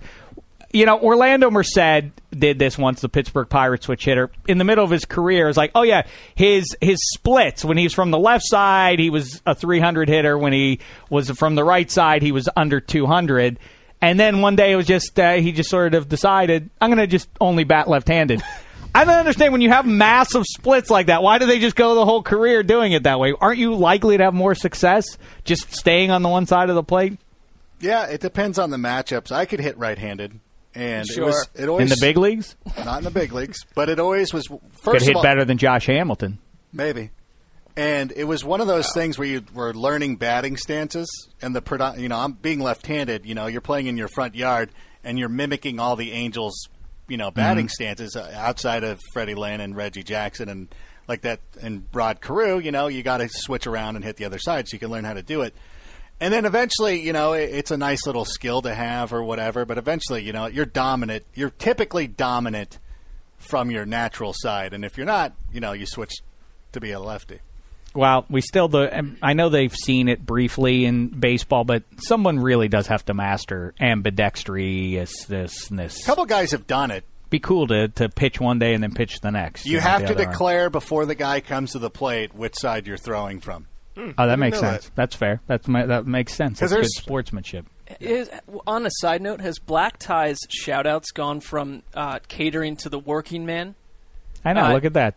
Now we move on to, at one point, there was like a high-ranking ad executive who was making at least six figures. Now we're talking about down on their luck baseball players that are making what? Millions? Yes. $10 million, yeah. Are there no hey, more? Man, I want to give a shout-out to that pitcher making $10 million. I want to talk about Bill Gates. This guy. You know what it's like? This is what it is. Have you ever gone and done karaoke and you nail the first song and you're awesome? I never have done that. And then you decide you should walk off, like you should leave on your high note, and then, I'm going to come back and sing Take On Me or something, and it bumps. That's what Black Tie did today, because he was so good with his color of the food. Colorless. He was great with something else, And then he decided to bring out that shout-out, and it just erased all the goodwill. No, I like it. I like it, Black Tie, and I don't care what the cynics say. I love the shout-outs. The only thing I don't love about them is that they don't happen more often. Black Tie has rules. No, we can't do one again today. Why can't we do it? Oh, because the people are waiting for. Like, what? The people are out there waiting for his shout. Anyway, you know what? If you want me to come up with more than one opinion a week, I just can't do it. Listen, he's done more than enough. I hope he is energized and enthused about throwing out a nifty list here. Black Tie, fine work. Get ready because I think Hanzus is coming in. Sessler, you'll review the whole Whitney Port business. Coming up next, we dig also into. By the way, oh God. No, continue. No. You guys do your thing. We'll talk about it next week. Well, we go into Game of Thrones. We have a special guest to come in. Talk a little Game of Thrones with us. Good. I can't listen to it then. If you're going to be talking Game of Thrones, I can't listen because I'm not caught up yet. No, I promise you can. Okay. I find it confusing. That's my review of Game of Thrones. I think you're going to like what we discuss. I usually follow confusing shows, and that's a hard one for me to follow. Oh, yeah. If anybody watches House of Lies, if you can explain that show to me. Oh, that show is dreadful. Is that the one? No, is that the one with Don Cheadle? Yes. Oh, my God. I'm trying to figure out what his job is. I'm trying to figure out how that show could be on for more than 3 minutes, or anybody could read a script and think, yes, let's make that. Let's put that into production. Let's make a pilot. And then watch the pilot and say, yes, let's definitely put this show, and let's buy this show and run it indefinitely. And that seems like a bad call. They had a cliffhanger, too. Ugh, it's such a bad show. I've seen 1.5 episodes, and I'm sorry I saw even that much. Real quick, speaking of Don Cheadle, anyone checking out Iron Man 3 this weekend or no? Ooh, I'd like to. You know my stance on Marvel movies. Checking it out tonight, Thursday. I got a 9 p.m. showing. Is that right? Good for you, nice Black Tie. Early. Enjoy it. Early. I want to hear your... Okay, how about that? Black Tie's review, next show. We just got done watching NFL Top 100 at 8 o'clock, so how is he already going to see Iron Man 3? Mm-hmm. Fair point. Mm-hmm. Well, he's feeding into what we've already said. The list is hokum. Watch it so that you can... Here's why you have to watch the Top 100, so that it can upset you. If you're like me, you watch it so that it upsets you. And makes you feel good, like, I know better than the NFL players themselves. That's how I watch the 100 show. All right. Late. Enough. Enough's enough already. It's more than enough. We'll be back with more Huey and Applesauce next week. But in the meantime, thanks so much, football fans. It's been a thin slice of heaven. And here comes the Around the League Debate Club. Take it away, fellas. Hanzus and Mr. Fancy Pants. The Flames need NFL news, and here's their chance. It's ATL Around the League. Light a flame, boys. Pigskins hot tonight. Burn, baby, burn. Welcome back to another edition of the ATL Debate Club. My name is Dan Hanzus, and I'm joined, as always, by a man who spent a surprising amount of time in youth hostels, Mark Sessler. You know, Dan, you week to week pull up very factual information, potentially damning information about my past. That's true. Where are you sourcing this? From you on a bar stool after one too many drinks, detailing your past. I have stayed in youth hostels, but that was an economical decision. It was. It's almost like half of the horror movies that are based out of Europe start in a youth hostel. So I'm not completely convinced you don't have some type of dark past that hasn't come out yet, but there are plenty more bar visits for that to spill out. While we're on the topic of Europe, we have a special in-studio guest here. I call him my little damp squib, Henry Hodgson. Wow, thank you very much. I hope it won't be a damp squib, if anyone knows what that means. Do you care to elaborate why I referred to you as a damp squib? If it pleases you, I will. Earlier today, I wrote a headline about Tim Tebow, who was in certainly, and I see my role here as partly as an educator, yes, as well as all the other things I do. And a damp squib in Europe means, or in England at least, is a way of describing a firework that didn't go off because it was wet.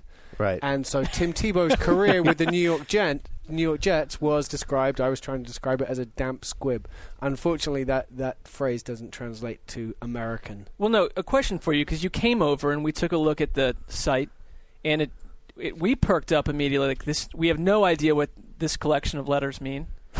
But did anyone else policing the site come up to you and say, like, just a question, what does this mean? It's almost like, to me, and Mark, you as well, it seemed like someone had put in some dummy lettering because they were going to, when we think of the headline, we'll put it in, so we'll just go blah, blah, blah, and then it came out to damp squib. Yeah. Well, I researched it with a few other people. Someone who said, no, I've never heard of a damp squid. Which didn't help either. Yeah, we looked it up on dictionary.com, and it's based out of English and Australian language. And I will say this: there's two other points before we move on today. Number one, it shows Henry's power and how he's grown in the company. That no one said, "Hey Hank, do you think maybe we should give this more of an American spin?" Nobody wanted to say it. You're like a late period George Lucas. Yeah. No one's asking questions. It will tell you what a promotion will do for you. And then the other thing I'll say is this: Henry has done such a great job transitioning to America, and I think a lot of that has to do with his wit and his broad shoulders.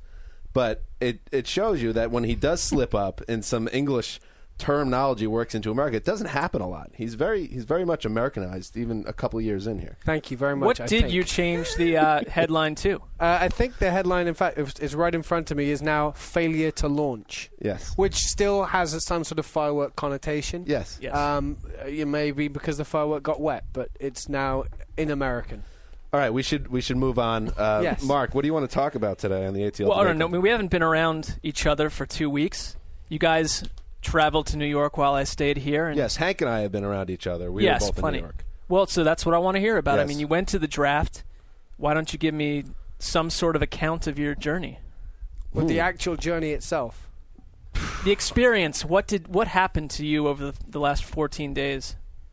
Well, of notes. I'll go first then. I think the draft's my favorite NFL event. Around the year, the Super Bowl, the Combine, all those things.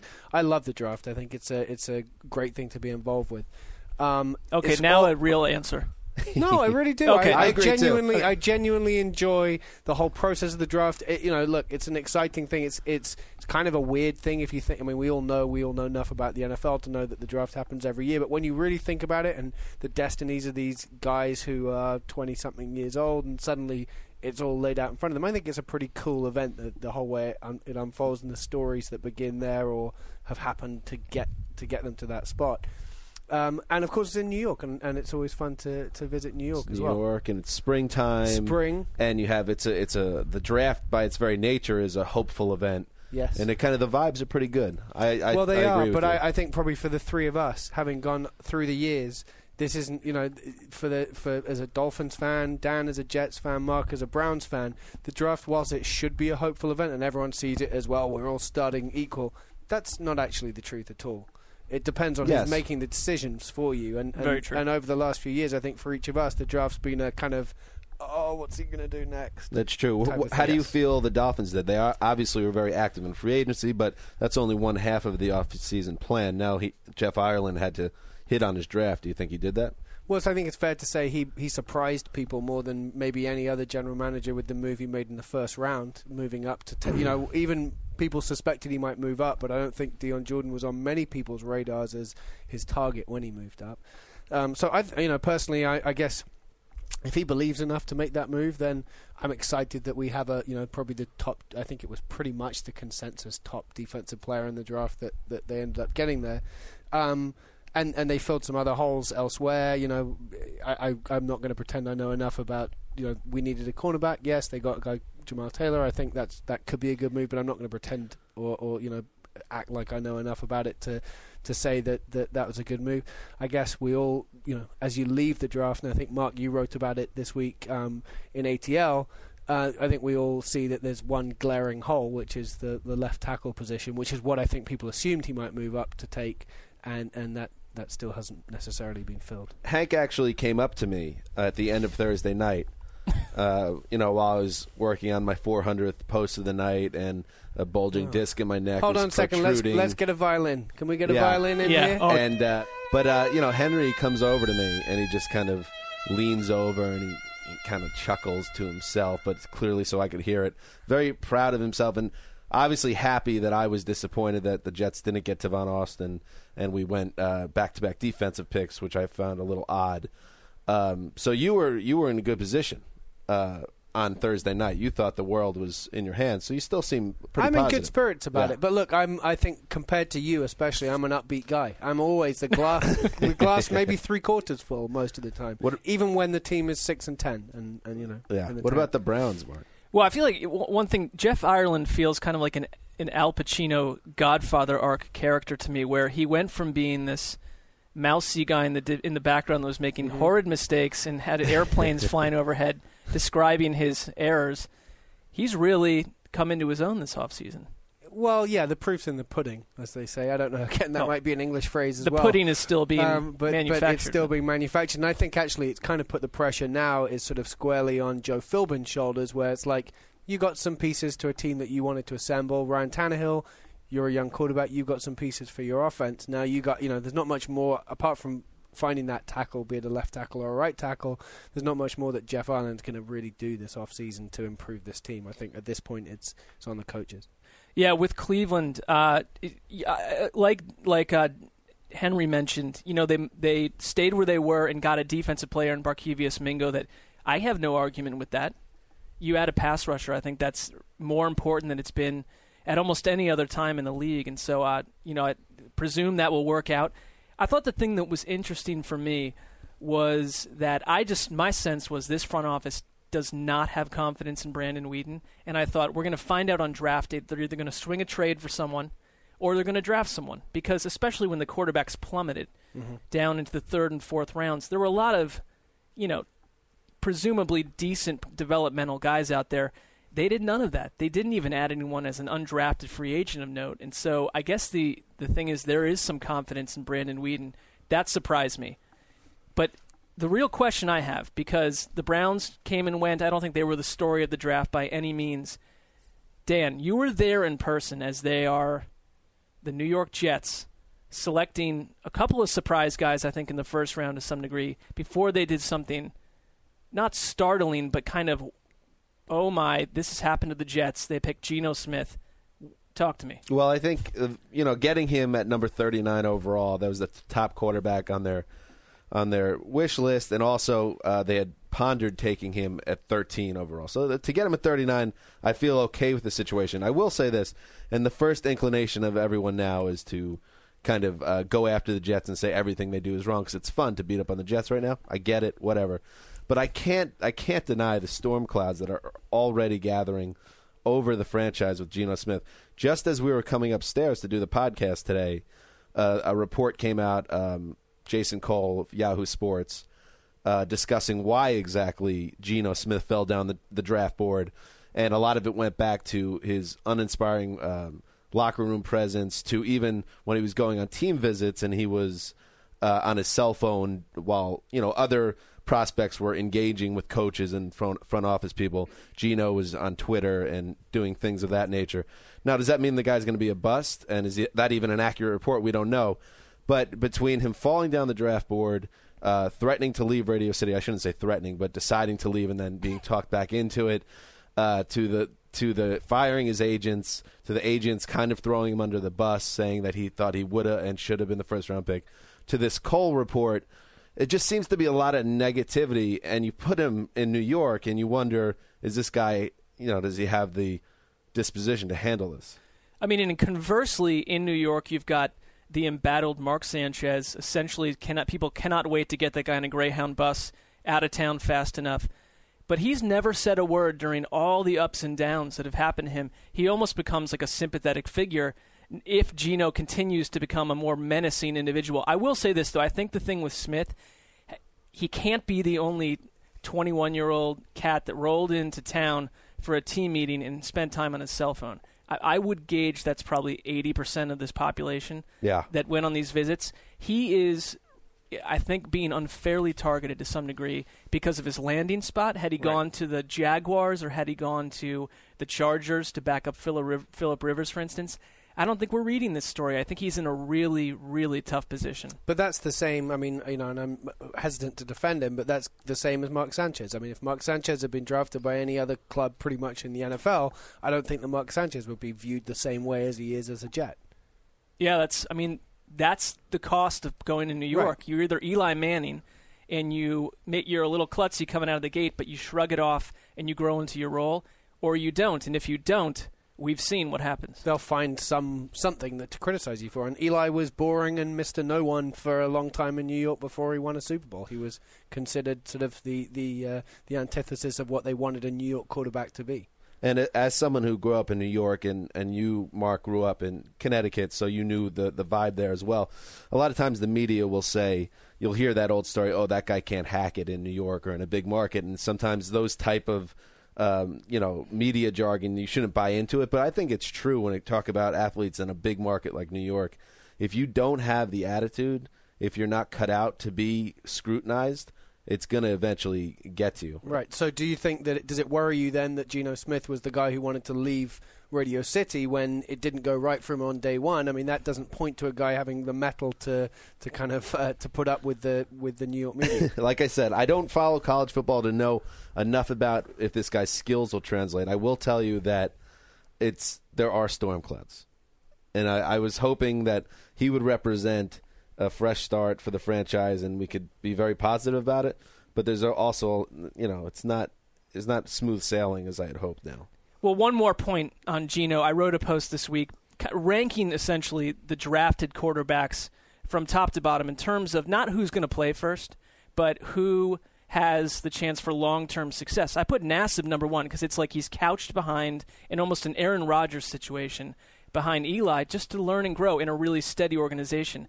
And I didn't want to do this, but I had to put Geno last on the list because he's being pushed into a really rugged situation on an offense that has no tight end of note, no receiver of note, and unless Chris Ivory really blows up, a really questionable backfield. It's a rough place to be.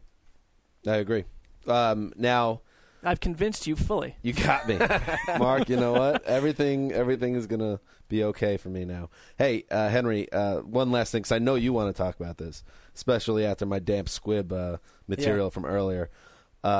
After the draft. Yes. I don't know what's up with the shadowy league figures that handle the booking of transportation, but after a long weekend in New York City covering the NFL draft, and as we said, it's one of the great events to cover, Saturday night, I believe, is a nice night to cut loose. Apparently. Have a nice dinner and have some drinks. Yeah. If you're from New York, you can get together with some friends. Yeah, evidently, yeah. Potentially go to karaoke. Yeah, till 4 or 5 a.m. After, going to a bar before. Mm-hmm. And this is all fine because you're off the clock and, you did your hard work. And, well, let's just get to the point. I went out with friends Saturday night after the draft. Shadowy league figures book us on an 8:30 a.m. flight out of JFK. I wake up early because I have to. And why don't you take it away, Henry? Because I'll tell you what, you and Damashek really got a kick out of my Sunday morning. Well, I also woke up early. I think a touch earlier than you had, and was able to at 6:30 a.m. catch a cab to JFK to get a flight out. And as we're pulling into JFK, ding ding, I get a little text message, and the text message says, "What time is flight?" ? And so I'm entertained by the fact that Dan doesn't know what time the flight is, and I just arrived at the airport. The next one is probably better than "What time is flight?" It just says JFK ? So clearly this is a guy who's struggling. Yes so or no? Important questions, though. Yes. Important questions. Yeah, but both very important questions. And to be fair, I answered the questions as to the best of my ability, in that the flight's at 8:30 and I'm already at JFK. So yes, it's at JFK. So a little while later, after I've gone through security and I'm readying myself to board the flight, I get another text. What airline? ? And then shortly after that, maybe 15 minutes later, as I'm sitting down to eat some breakfast, drink a coffee, feeling pretty good about the day. It's around. You're organized. It sounds I'm organized. like. It's around now. It's around probably 7:40 8:45 a.m. In comes the shambling figure of a man wearing sunglasses, which when he took off, I was happy to tell him to put them back on again. Smelling not as fresh as he might have done, let's say if he was at Radio City Music Hall a day earlier. Right. Or if he'd had a shower between that time and this moment.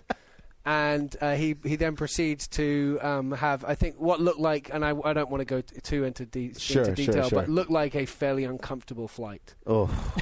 It's a 6-hour I feel journey. like you're leaving some I'm going to leave some of the more graphic details out.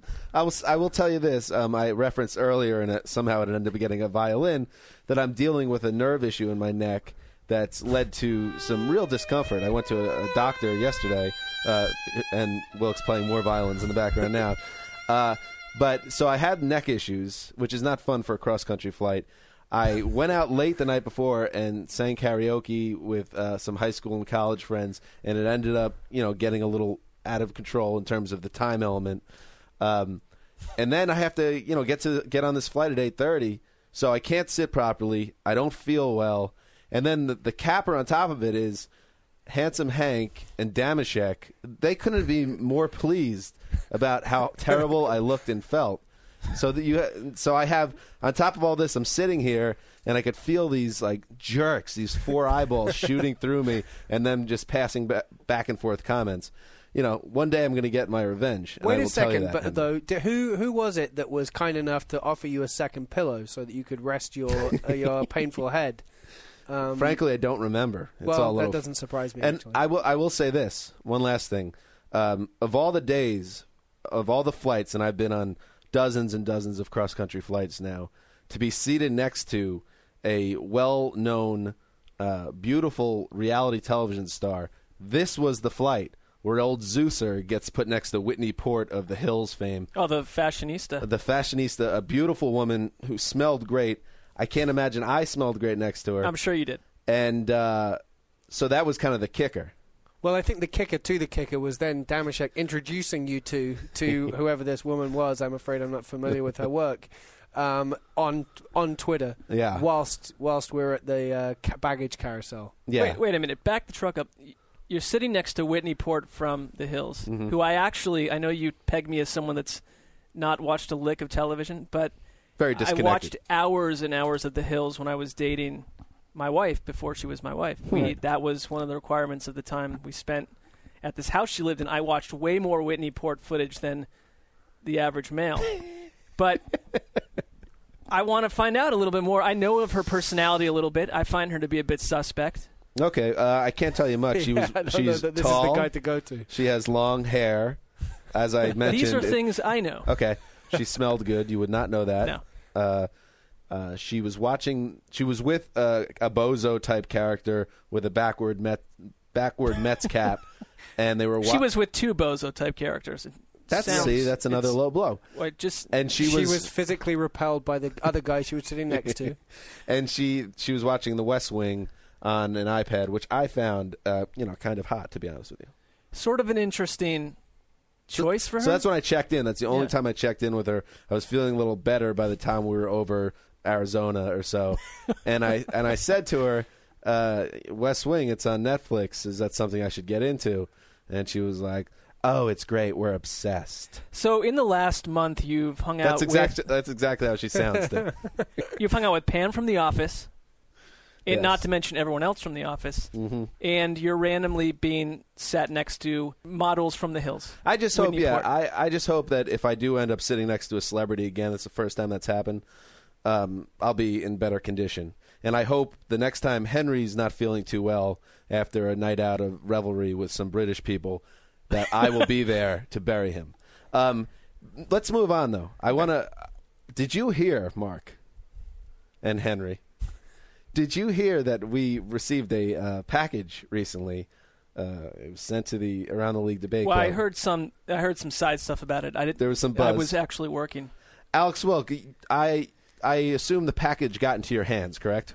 I did receive the package. I'm a little uncomfortable by this line of question. But I could have phrased it better. You could have. I have the audio, Okay. and I'm happy to play it for you at your leisure. Mark, as we discussed before the show, we found some voicemails from the past. It was John Facenda, the famous voice of the NFL, has apparently, for some reason, his voicemails were collected and found in a basement somewhere and then shipped to us. That's the setup we'll go with for this.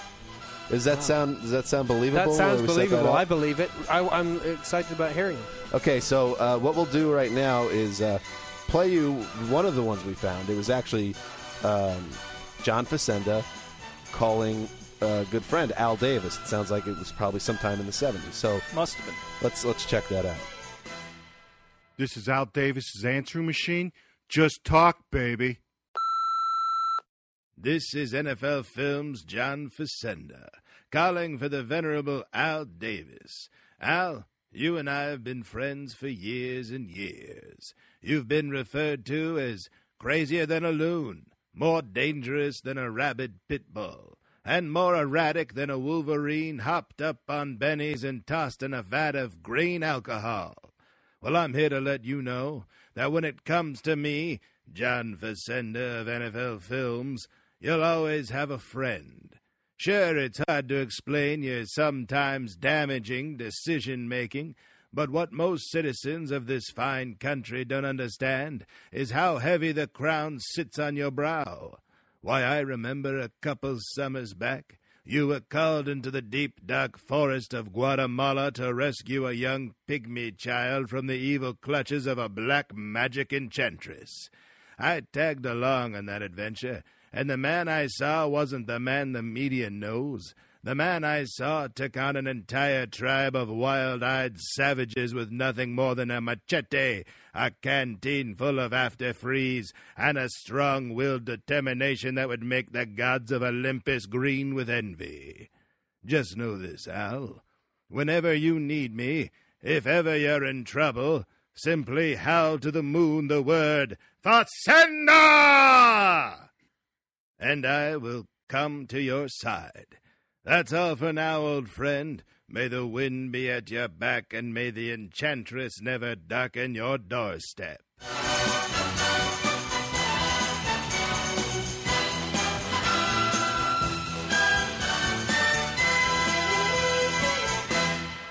Okay, what was that? That was extraordinary.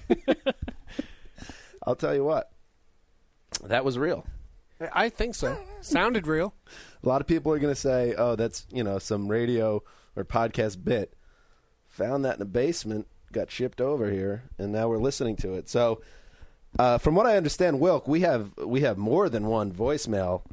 I found at least 3 so far three. on That's that great. on that machine. This is old technology, so it's a little difficult for me to get the so stuff off. He's got to but transition I'm doing my it. best. So we can't do more than one a show, but more will come. Well, one theory, NFL Films religiously chronicles everything that's come out of that building.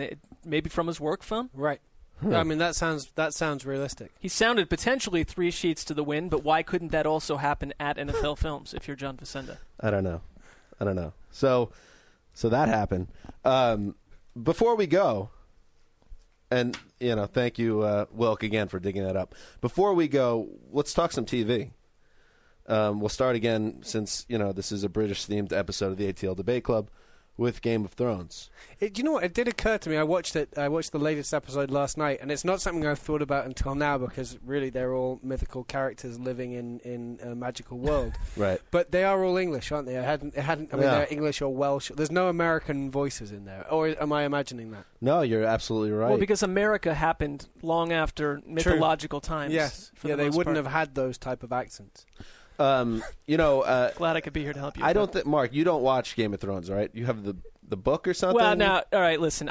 Someone gave me the book, and at one point when the show started, I said, I'm going to read the book and then decide if the television show measures up. But then I got way behind on both fronts. Right. And so I've done So nothing. you haven't read the book or I have watched the achieved no goals. Okay. And, this would be the point where I might have said, spoiler alert, we're about to talk about the latest Game of Thrones. But here's the good news.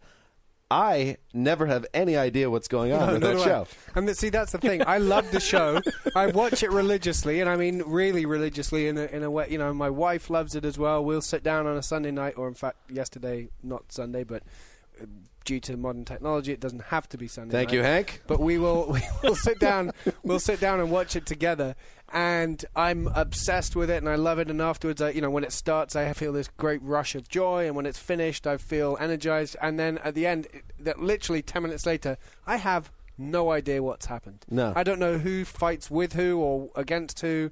I don't know. I don't know who the major characters are. There's one called Jamie. He's the only one that I know. Right. The others all have obscure names like Araris Danastada, right, or Stormbana Dododa.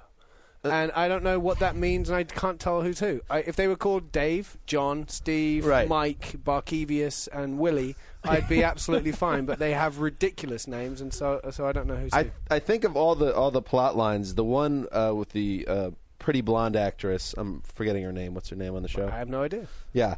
With the dragons. The girl with the dragons. The mother of dragons. Her quest to acquire.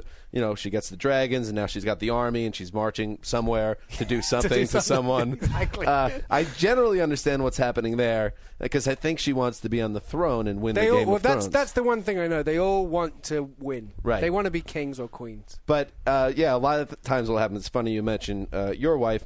I'll be watching it with my wife, and I'll pause it. Often and be like, what are they talking about? And then my wife will say, I don't know. But then we won't even complain about it. We'll just be like, all right, we hit play and we keep watching it. Cause sounds like these guys, the show producers here, have clearly done their job well. No, I think if you read the book, like yourself, you're a guy who said he wanted to read the book. A lot of people could say they want to do things and then do them. You choose to be the guy that says he's going to do something. Dan would like to read the book, but he can't read. So I like to put big goals and promises out there. I don't like why none of them. that's thrown at me, on a podcast. But if you read the book, apparently it's much easier to follow along. Alex Drawick, who is a photographer for NFL.com, she is very invested in the show, and she knows everything that's happening. So maybe it's one of those situations. I think we're out of time, though. We are, Dan, because while my day has ended, you still have a solid 4 or 5 hours of office work, which means heavy posting about off-season football activity. Yes, which the people are clamoring for, so I will deliver it. Enjoy.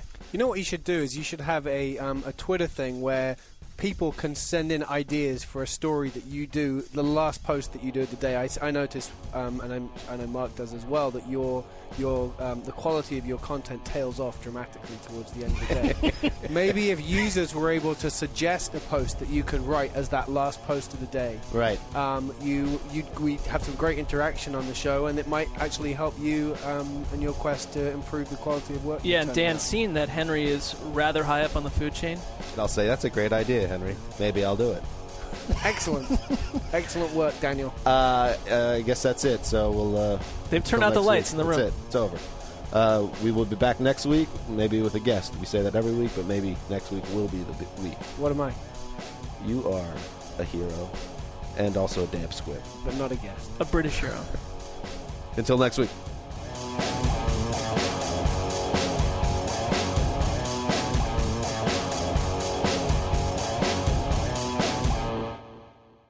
You go into your shower feeling tired, but as soon as you reach for the Irish Spring, your day immediately gets better. That crisp, fresh, unmistakable Irish Spring scent zings your brain and awakens your senses.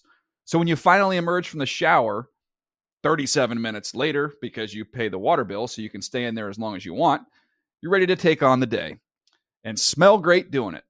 Irish Spring Body Wash and Bar Soap. Fresh, green, Irish. Shop now at a store near you. Open a limited-time 11-month certificate at Kemba Financial Credit Union. At 5.25% APY, it's more than triple the national average, plus it's a safe and secure way to grow your money. Visit your local branch or kemba.org/cb for details. Offer expires May 31st, 2024. APY equals annual percentage yield. Restrictions apply. $500 minimum and $250,000 maximum deposit. Advantage status required. Comparison based on bank rate average. Federally insured by NCUA. Are you still searching for your perfect place to call home? Well, now is the time to buy at Fisher Homes. If you're looking to move in before the end of 2024, May could be your last opportunity to start building your dream home and close before the year's end. If you're hoping to move in even sooner, Fisher Homes also has homes that are move-in ready and waiting for you, where you can start enjoying the benefits of homeownership even faster. Schedule your personal tour with a new home advisor today at FisherHomes.com and make this spring the season you find your perfect home sweet home.